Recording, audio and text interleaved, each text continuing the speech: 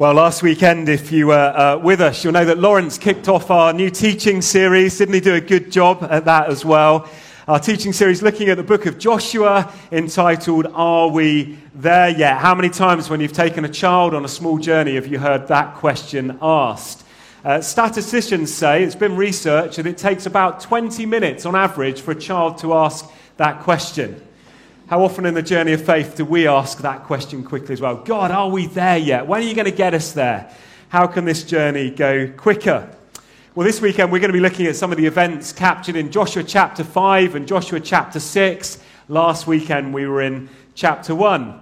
And if you were with us last weekend, you'll recall that even before Joshua has picked up the leadership baton from Moses, God was already speaking truth into his life, already making promises to Joshua before he'd even become leader. And it's a refrain that keeps coming up over and over again. We've heard it already this morning. Be strong and courageous. Do not be afraid. Do not be discouraged, for the Lord your God will be with you wherever you go. What a promise that Joshua needed to hear. What a great promise for the people of God, but even more so today, what a great promise for us as followers of Christ to stand on as well, that God is with us wherever we go. That no matter what we face today, God is right alongside us. Well, we heard last weekend, as soon as Moses died, Joshua becomes the leader. There was no leadership contest back in the day, was there? I wonder if we're going to have another one of those again soon. That sounded party political, maybe it was. Well, as soon as Joshua became leader, God immediately repeats the same words into Joshua's life.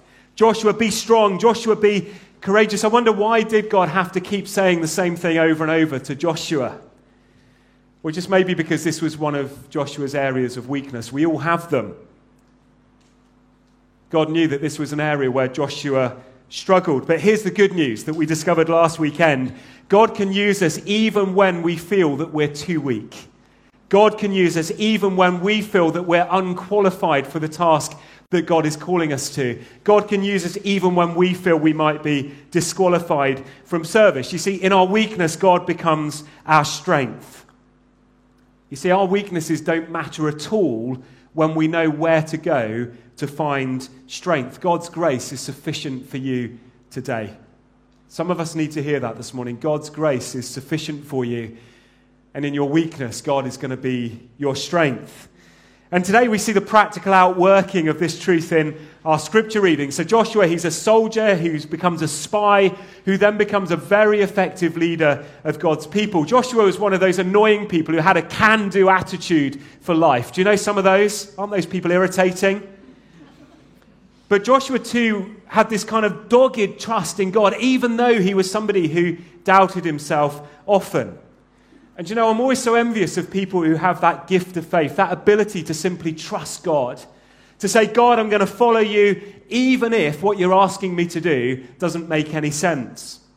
It's one thing, isn't it, to hear what God might be calling us to. It's a whole nother thing to take the step of faith to actually do that thing. I wonder if you would love to have an even larger faith than you have right now. I do. And if that's you this morning, I'm going to be praying for you a bit later on as I pray for myself, that God would give us a trust and a faith which is so strong that actually it's able to overcome our fears. That God is going to give us a faith that is so strong that we'll be able to hear God say to us, you don't need to worry because I am your strength, even when you feel you're weak. Isn't it encouraging? Joshua was a battle-hardened soldier, and yet it seems he still wrestled with fear. I find that strangely reassuring this morning. Joshua was loyal, he was determined, he was a man of great faith, and yet he needed God to regularly whisper into his ear, Joshua, in the same way I was with the other leader, Moses, Joshua, know that I'm going to be with you. Joshua, know I'm not going to give up on you. Joshua, know I'm never going to fail you. Strength, courage to you, Joshua. Give it everything you've got, Joshua. Give it your heart and give it your soul, because in your weakness I'm going to make you strong. We know for sure that Joshua had the respect of the people that he was leading. Early in our scripture reading that we heard last weekend, the response of the people to Joshua's calling is really quite remarkable. Whatever you've commanded us, we will do, the people say to Joshua. And wherever you send us, we will go. Just as we fully obeyed Moses, so we will obey you. Here's a rhetorical question for you this morning. That's a question you don't answer out loud, okay? Can you imagine yourself saying that kind of thing to our national leader today? Wherever you go, we will follow. Whatever you call us to do, we will do. Whatever you asked us to do under the leadership of Boris, we will choose to do for you as well. That kind of obedience can be dangerous, can't it, if it's in the hands of a leader who's self-serving. But we don't see that with Joshua. Here's somebody who has the interests of his people at heart. Somebody who doesn't abuse the power that's been invested in him. I think it's amazing.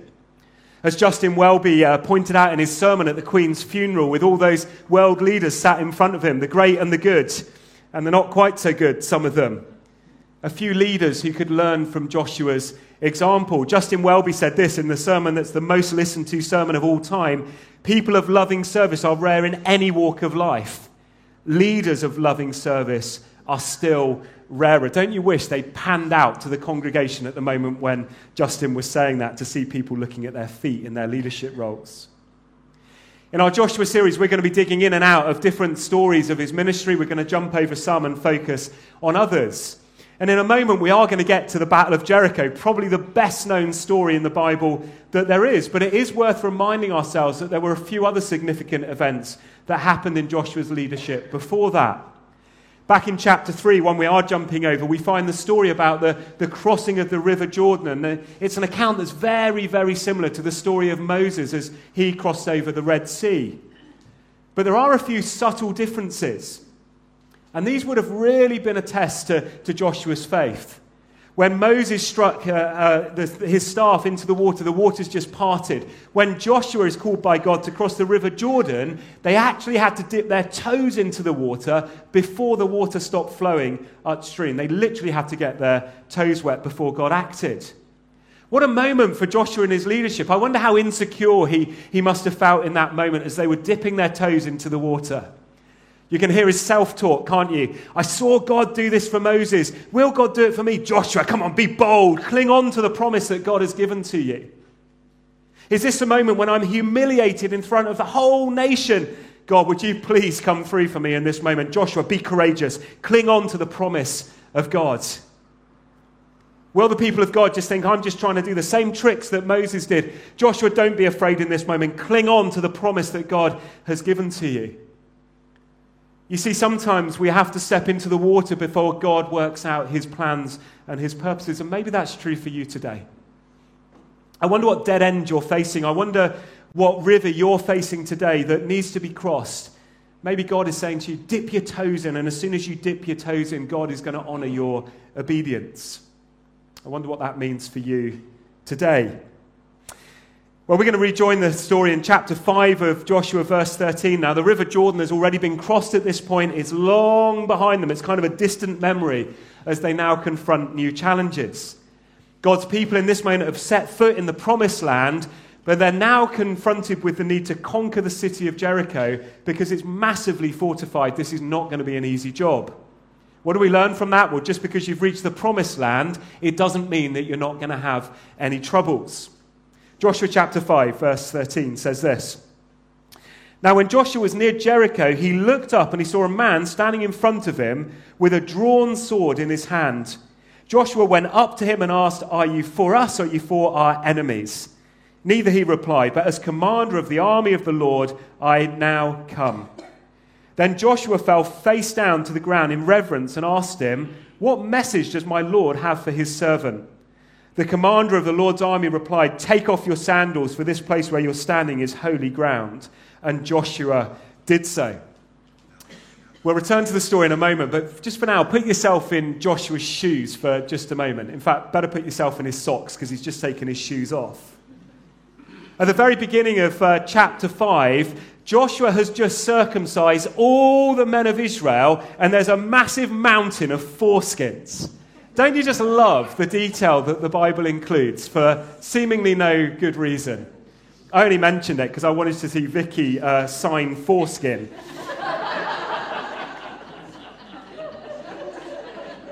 But there's a reason for the mountain. The reason, as we heard last weekend, there's a reason for the need to cross the river. Those things became monuments. They became something to look back at. The mountain that was there actually was a reminder to God's people, look, you've been set apart. You're a special people. I've marked you. And as a special people, would you live differently from the people who are around you? And as Joshua approaches Jericho, this angel stands before him with a drawn sword. I wonder how you would respond in this moment. I would be running for the hills. I'd be running for the mountain of, that mountain. Maybe you would freeze. Maybe you would say nothing, but Joshua just boldly approaches this individual with a calm and collected question. Are you for us or are you for our enemies? And he hears the reply, I'm the commander of the army of the Lord. Was this an old manifestation of Jesus? Well, discuss, not now. Later, it possibly was. You can debate that over lunch.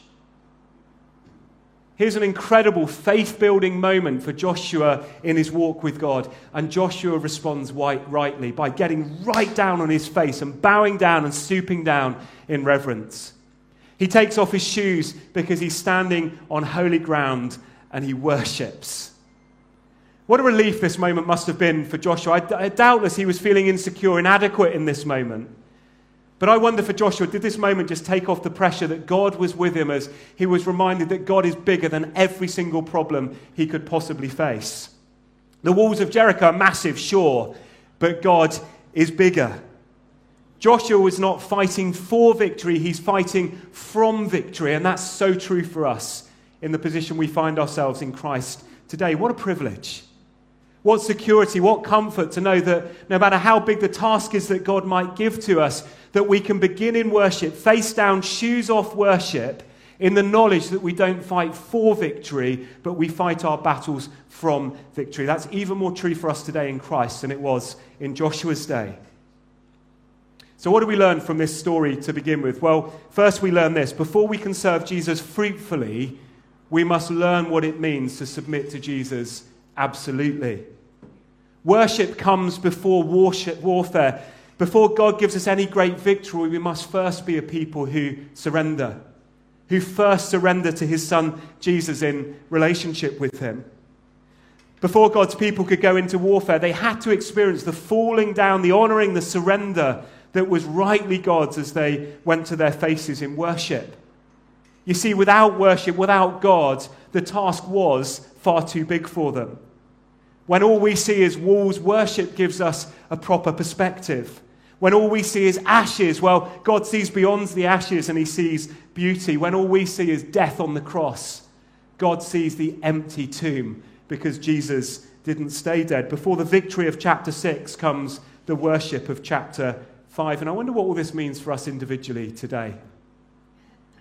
I wonder if there's a circumstance, a situation that some of us are wrestling with where we just feel this is too much for me. I'm over my head. There's far too much uncertainty about tomorrow. Well, can I encourage you to start with worship because worship gives us a proper perspective. I wonder when you hear all these stories of victory and celebration and the only thing you see in your life is defeat. Let me encourage you. Would you start with worship? Because your worship of God will give you a proper perspective. I wonder if you're feeling apprehensive and fearful about tomorrow. I wouldn't be surprised if we are, given all that's reported on the news. Let's get face down in worship, because when we worship, we get a proper perspective.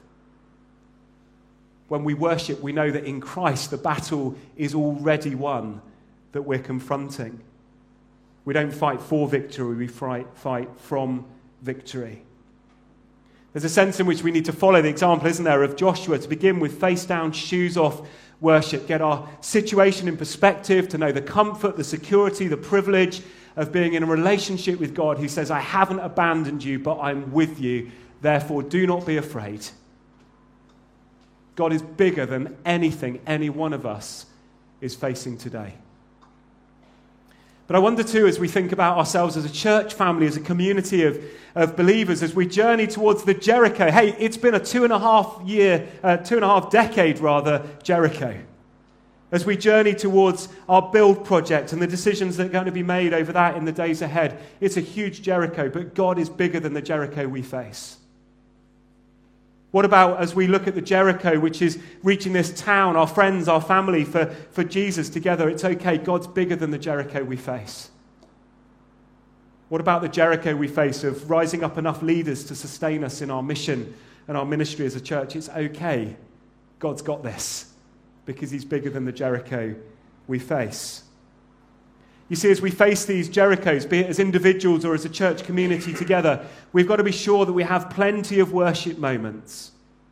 And then massive challenges that we face will find their perspective. The walls are massive, but God is bigger. The wall in front of you today is not bigger than the God who is on your side. Our problems may be massive, but God is mighty. You know, there's no trouble that you're going to face today which is such a tangled mess that God can't untangle it. With God, no problem is too big and no detail is too small. I nicked that off the back of a builder's van I saw during the week. So first we learn from this story, worship face down, bow down, stoop down, and next, would you please shut up? I've wanted to say that for years. Joshua chapter 6. Let's read from verses 1 to 11. Now the gates of Jericho were securely barred because of the Israelites. No one went out and no one came in. And then the Lord said to Joshua, see, I have delivered Jericho into your hands already, along with its king and its fighting men. Already, did you notice that? Before they'd even fought the battle, God had made a promise that they could claim. March around the city once with all the armed men. Do this for 6 days. Make 7 priests carry trumpets of ram's horns in front of the ark. On the 7th day, march around the city 7 times with the priests blowing the trumpets. When you hear them sound a long blast on the trumpet, make the whole army give a loud shout. And then the wall of the city will collapse and the army will go up and everyone will go straight in. So Joshua, son of Nun, called the priests and said to them, take the ark of the covenant of the Lord and make 7 priests carry trumpets in front of it. And he ordered the army, advance, march round the city with the armed guard going ahead of the ark of the Lord. When Joshua had spoken to the people, the 7 priests carrying the 7 trumpets before the Lord went forwards, blowing their trumpets, and the ark of the Lord's covenant followed them. The armed guard marched ahead of the priests who blew the trumpets, and the rear guard followed the ark. All this time the trumpets were sounding. But Joshua had commanded the army, do not give a war cry, do not raise your voices, do not say even a word until the day I tell you to shout, and then shout. So he had the ark of the Lord carried round the city, circling it once. And then the army returned to camp and spent the night there. And so that goes on for day 2, day 3, day 4, day 5, and day 6. So the instruction was really very, very simple. Joshua, spend some time walking in circles. That's what I want you to do, Joshua. Now, I don't know about you, but in my household, I spend every single day from about 7 in the morning till 8:15 encouraging my children to get up and stop walking aimlessly in circles. It's such a waste of time. Harry, straight, purposeful lines, not meandering circles. Breakfast, shower, dress, shoes, teeth, bag, go. It's really simple, but not in his world. I read a report from National Geographic just this week, and they've actually studied this kind of thing. Apparently, if you blindfold somebody and you set them loose to walk straight through a forest, they concluded this: without some point of reference, we are entirely incapable of walking in a straight line. Ain't that true? Without some point of reference, we are entirely incapable of walking in a straight line. Even the simple act of walking in a straight line is more complex than it might first appear. In short, lost people walk in circles. And yet this is exactly what God was asking his people to do. Joshua stands there and says, hey guys, we're going to go for a really, really long walk, and it's a circular walk. We're going to keep coming back to the same car park. Joshua says to his people, it's a long walk, and by the way, as we walk, you're going to look really lost. What's so interesting to me is that even though God had told Joshua that the walk would last for 7 days, for some reason Joshua doesn't share that with the people, and I wonder why. You know, 6 days is a long, long time, isn't it? But even worse than the long walk is Joshua's command that they're to do so in silence. Shh! Shut up and walk. Come on, turn to your neighbour. Tell them to shut up and walk. You've got an opportunity.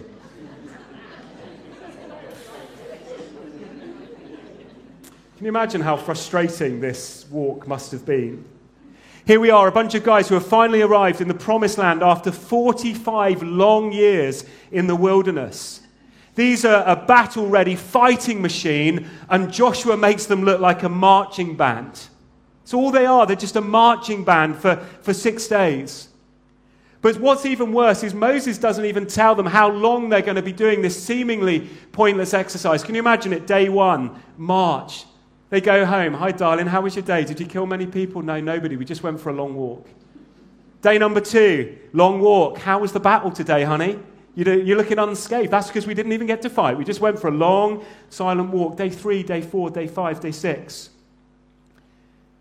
What a pointless waste of time. Or was it?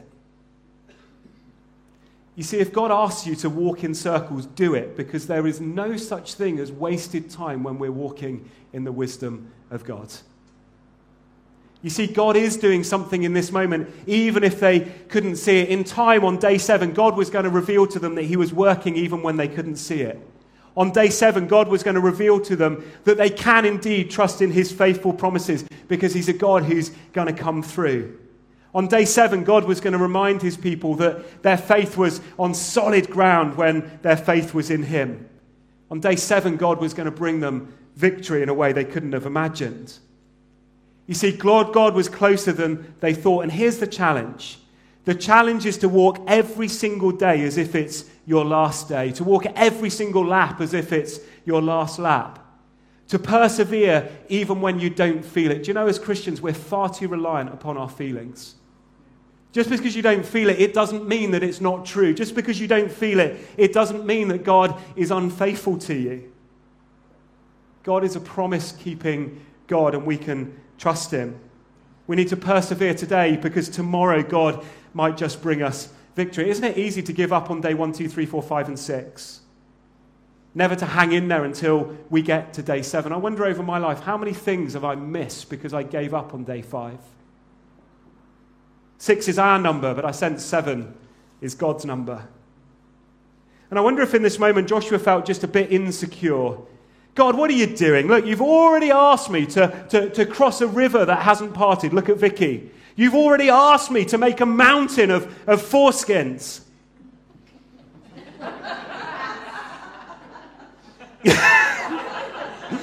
And now you ask me to go on a pointless walk in circles when my natural inclination actually is to fight. It's hardly a classic battle plan, is it? And yet it's God's plan. It's a bonkers plan, and because it's God's plan, actually it's not that stupid. You see, when we discover the plan of God, we're foolish to ignore it. Do you remember Paul's words in 1 Corinthians chapter 1? For the foolishness of God is wiser than human wisdom. The weakness of God is stronger than human strength. What does that mean? On God's most stupid day, I don't think he has them, by the way, but even on God's most stupid day, he's still much cleverer than me and you.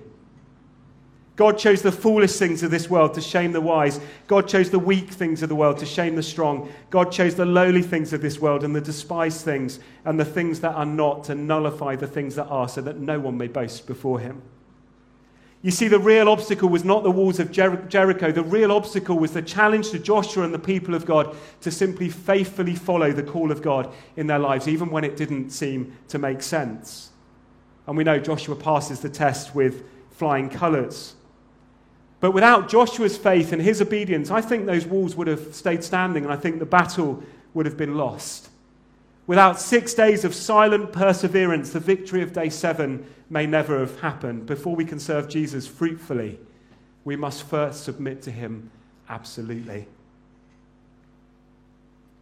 Many of us today are facing a Jericho. A Jericho where we haven't yet possessed the promise that maybe God has given to us. That doesn't mean that God is unfaithful. It just means that we need to persevere. Maybe your Jericho today is a battle with weakness of character of some sort. Maybe today your battle is over your health. That's your Jericho. For some of us, our battle is that actually we've become somewhat indifferent to spiritual things. They're really not that important, and maybe we're neglecting certain areas of our spiritual life. Maybe that's your Jericho. Maybe it's materialism or some dominating life pattern or some temptation. Maybe it's a challenging relationship in the life of the church or your family or your neighborhood. Maybe, it's going to be true for so many of us, it's a financial burden. That's a big Jericho. But you see, regardless of the nature of our Jericho, we must realize that victory always comes through submitting God's plan for deliverance and never ours. Would you please avoid any shortcuts to resolve the Jericho that you face? Do 6 laps, because on day 7, God's going to come through for you. You see, the power of God shines even in the shadows of the walls of our Jericho. God shines even in that place.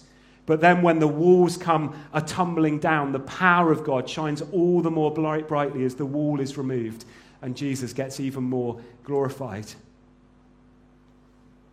When we're tempted to make lots of noise to win a victory, when we're tempted to pursue those shortcuts, when we're tempted to fight this fight in our own strength, perhaps the right thing to do is to shut up and go for a really long walk. Why did they have to walk silently? Well, I know from my own life that when I shut up for long enough, my silence creates a space so that God can speak. Maybe you're wishing I'd shut up now. I will in a minute, and I think God is going to speak. You see, we should never underestimate the power of a silent walk, especially if you feel you're facing a giant wall today. A long, silent walk accompanied by some worship will give you incredible perspective. So first, we're called to stoop down, to bow down in worship. We're called to shut up. And then finally, we're called to shout out. Listen to what happens. Verse 15 of chapter 6. On the 7th day, they got up at daybreak and they marched around the city 7 times in the same manner, except on that day, they circled the city 7 times. It just gets worse, doesn't it? On the 7th time around, the priest sounded the trumpet blast. Joshua commanded the army, "Shout, for the Lord has given you the city. The city and all that are in it are to be devoted to the Lord." When the trumpet sounded, the army shouted at the sound of the trumpet. When the men gave a loud shout, the walls collapsed. So everyone charged straight in, and they took the city. And the walls came tumbling down.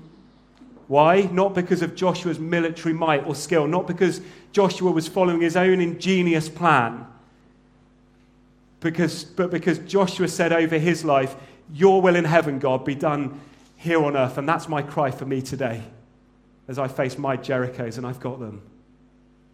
It's my cry for you today as you face your Jerichos. Would you simply cry out, "Lord, would your will in heaven be done here on earth?" Yahweh, not my way. Your way, not mine. I surrender, I submit, I have faith, I trust you, God, that you're the God who always honors his promises, that you're the God who has said that in my weakness you're going to make me strong, that you're the God who has said whatever I face and whatever my wall, my weakness is going to become a strength. And the God who has said, my grace is sufficient for you, even as you wrestle with the things that you wrestle with today. Before we can serve Jesus fruitfully, we must first fully submit to him. Absolutely. Can we respond for a moment together? And I'm going to pray that prayer for us that simply invites God to grow our faith with him today. Let's be still for a moment. Maybe you want to close your eyes for a second. And I just wonder, what is it? What is God calling you to do right now, today?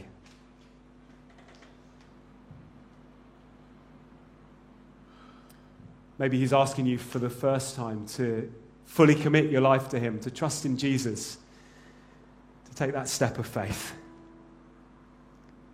I wonder, will you surrender this morning? Will you say, "Lord, you've been calling me to this relationship for long enough. Today's the day. Your will in heaven be done here on earth."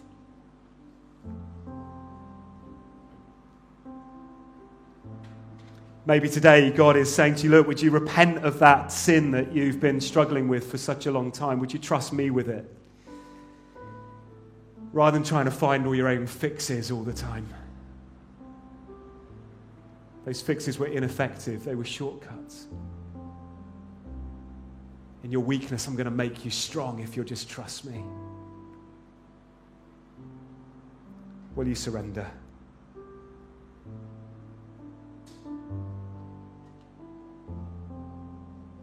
Maybe God is saying to you this morning, "I know the world's a mess. I know we're facing a financial crisis. And there's uncertainty over leadership. I know that Ukraine's a massive burden on your heart. I'm going to make a way. Would you trust me with this? Would you surrender? Maybe today God is just inviting you to be generous with some resource that he's given to you. Will you follow today as he leads? Your will in heaven be done here on earth. But God, it's too hard for me to let go of. It's too hard for me to share that thing. In your weakness, God is going to make you strong. Lord, I thank you.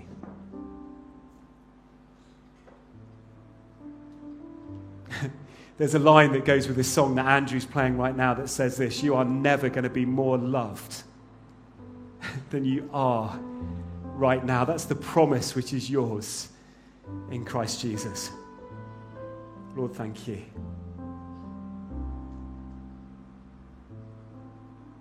And Lord, we're going to pray that big, bold, courageous prayer that simply says, Lord, would you take me deeper with you? No matter how strong my faith is today, Lord, would you grow it as I surrender my life to you?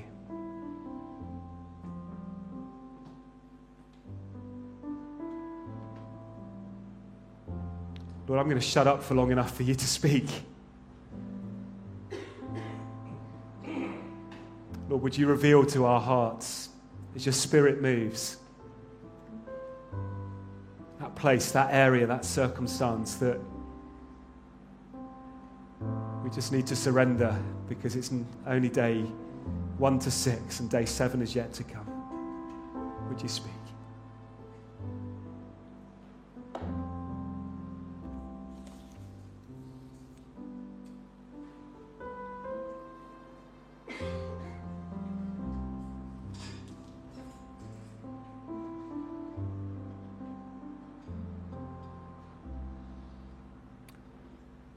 You're never going to be more loved by the Savior of the universe than you're loved right now. And Lord, on that promise, on that truth, we this morning just run into your loving arms. Lord, we surrender, we submit to your will for our lives. And we invite you, Lord, to take us deeper.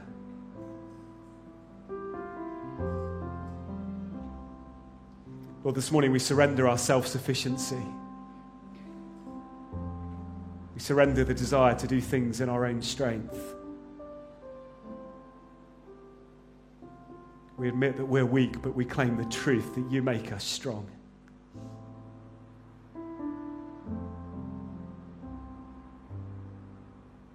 Lord, this morning, whether it's a small step or what feels like a giant leap, Lord, thank you that you take us by the hand and you help us step forwards or leap forwards. So we simply pray, Holy Spirit, come. Thank you that you're the gift that just keeps on giving. Even when we're the vessel that keeps on leaking. Lord, fill us afresh.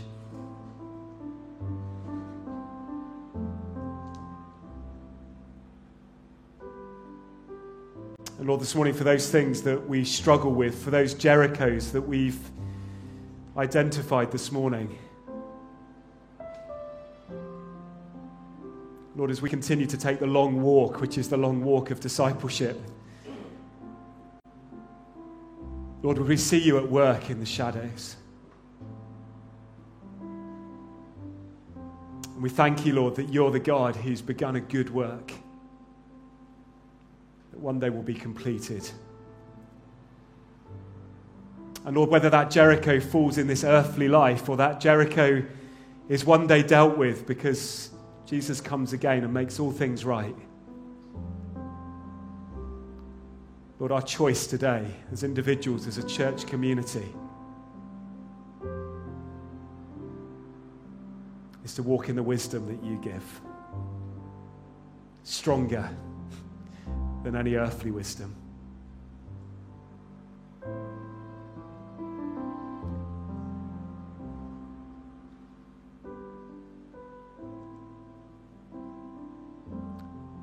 Lord, would we know your strength in our weakness today, I pray. In Jesus' name. Amen. Amen. Can I invite you just to stand with me for a moment? We're just going to be still for a second longer.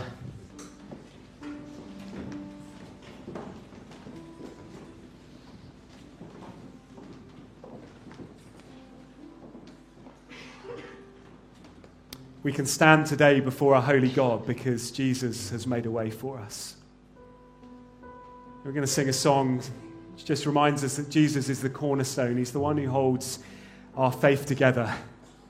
We're going to remind ourselves this morning as we sing that because Christ is our righteousness, we can come into the presence of our holy God. What an invitation you have this morning. And as we sing this morning, it might be that you want to just, with your heart or even physically this morning, you want to just bow down or stoop down in worship. That's fine. You respond this morning as God leads you. Because he's made a way that we can encounter him through our worship this morning.